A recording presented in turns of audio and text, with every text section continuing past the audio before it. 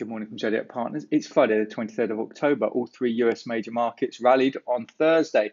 Nasdaq was the weakest with only a 0.2% gain. The Dow and S&P up 0.5% as initial jobless claims beat estimates. Weekly claims fell by 55,000 for the week to October 17th, defying expectations of a sharp rise. Seasonally adjusted number of 787,000. Domestic housing market continued to boom. Existing home sales were up an astonishing 9.4% versus forecasts of a 5% gain. The FDA approved Gilead Sciences' antiviral drug, remdesivir, which helps to shorten the recovery time of some hospitalized COVID patients. In stimulus talks, Nancy Pelosi gave the carrot for Dow bulls, stating that talks are just about there. Goldman Sachs settled for $3 billion in the 1MDB scandal, and the final presidential debate took place. In Europe, UK and the European Unions began to intensify talks in the final push for a Brexit deal. Having stated from the start that we would leave with no deal, I find myself with fingers and toes crossed, hoping that we'll cobble something together in the next 7 days and leave on good terms. In oil, Vladimir Putin indicated he would prepare to extend record supply cuts in the face of the COVID-19 pandemic.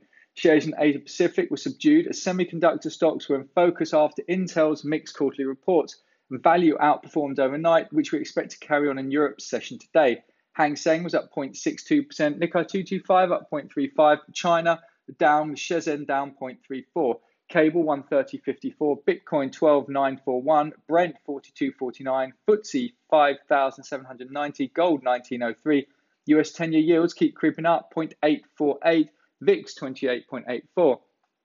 Barclays numbers today, positive up 3 to 5%, pre-tax profit up £1.2 billion versus 650 million market estimates. Revenues at 2.9 billion. Carnival positive. US CDC is likely to let the no-sale order expire on 31st with no extension. Royal Dutch Shell Times stated that Shell would like to add the post office broadband to its utilities division as the large oil company continues to diversify away from polluting assets.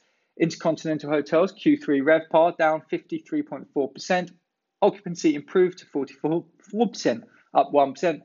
McCarthy and Stone, you know you're getting old when you see a company getting bid for twice. Recommended cash offer from Lone Star at 115. Looks like McCarthy and Stone's going to delist yet again. Seeing Machines up 2, issued shares to a well-known US institutional investor at 4.1p to raise 20 million. Victoria down 5, proposed investments from NOC Equity of 175 million in convertible preference shares over 5 years at £3.50. LSE Q3 income up 2%, unchanged. GoCo Q3 revenues up 13%, trading up 3% this morning. Essentra unchanged. Nucleus unchanged. Upgrades and downgrades. Unilever cut to hold at Investec. MJ Hudson Group rated new buy at Investec. Gem Diamonds raised to buy at Citi, and IAG cut to hold at Liberum.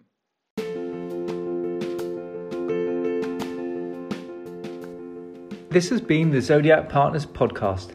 Nothing in this podcast is intended as investment advice, and the people in this podcast may hold positions in the stocks they talk about. Do not buy anything based solely on a tip or recommendation. Please do your own research. Zodiac Partners is authorised and regulated by the FCA. Please visit us at www.zodiacpartners.co.uk. To unsubscribe, please email info@zodiacpartners.co.uk.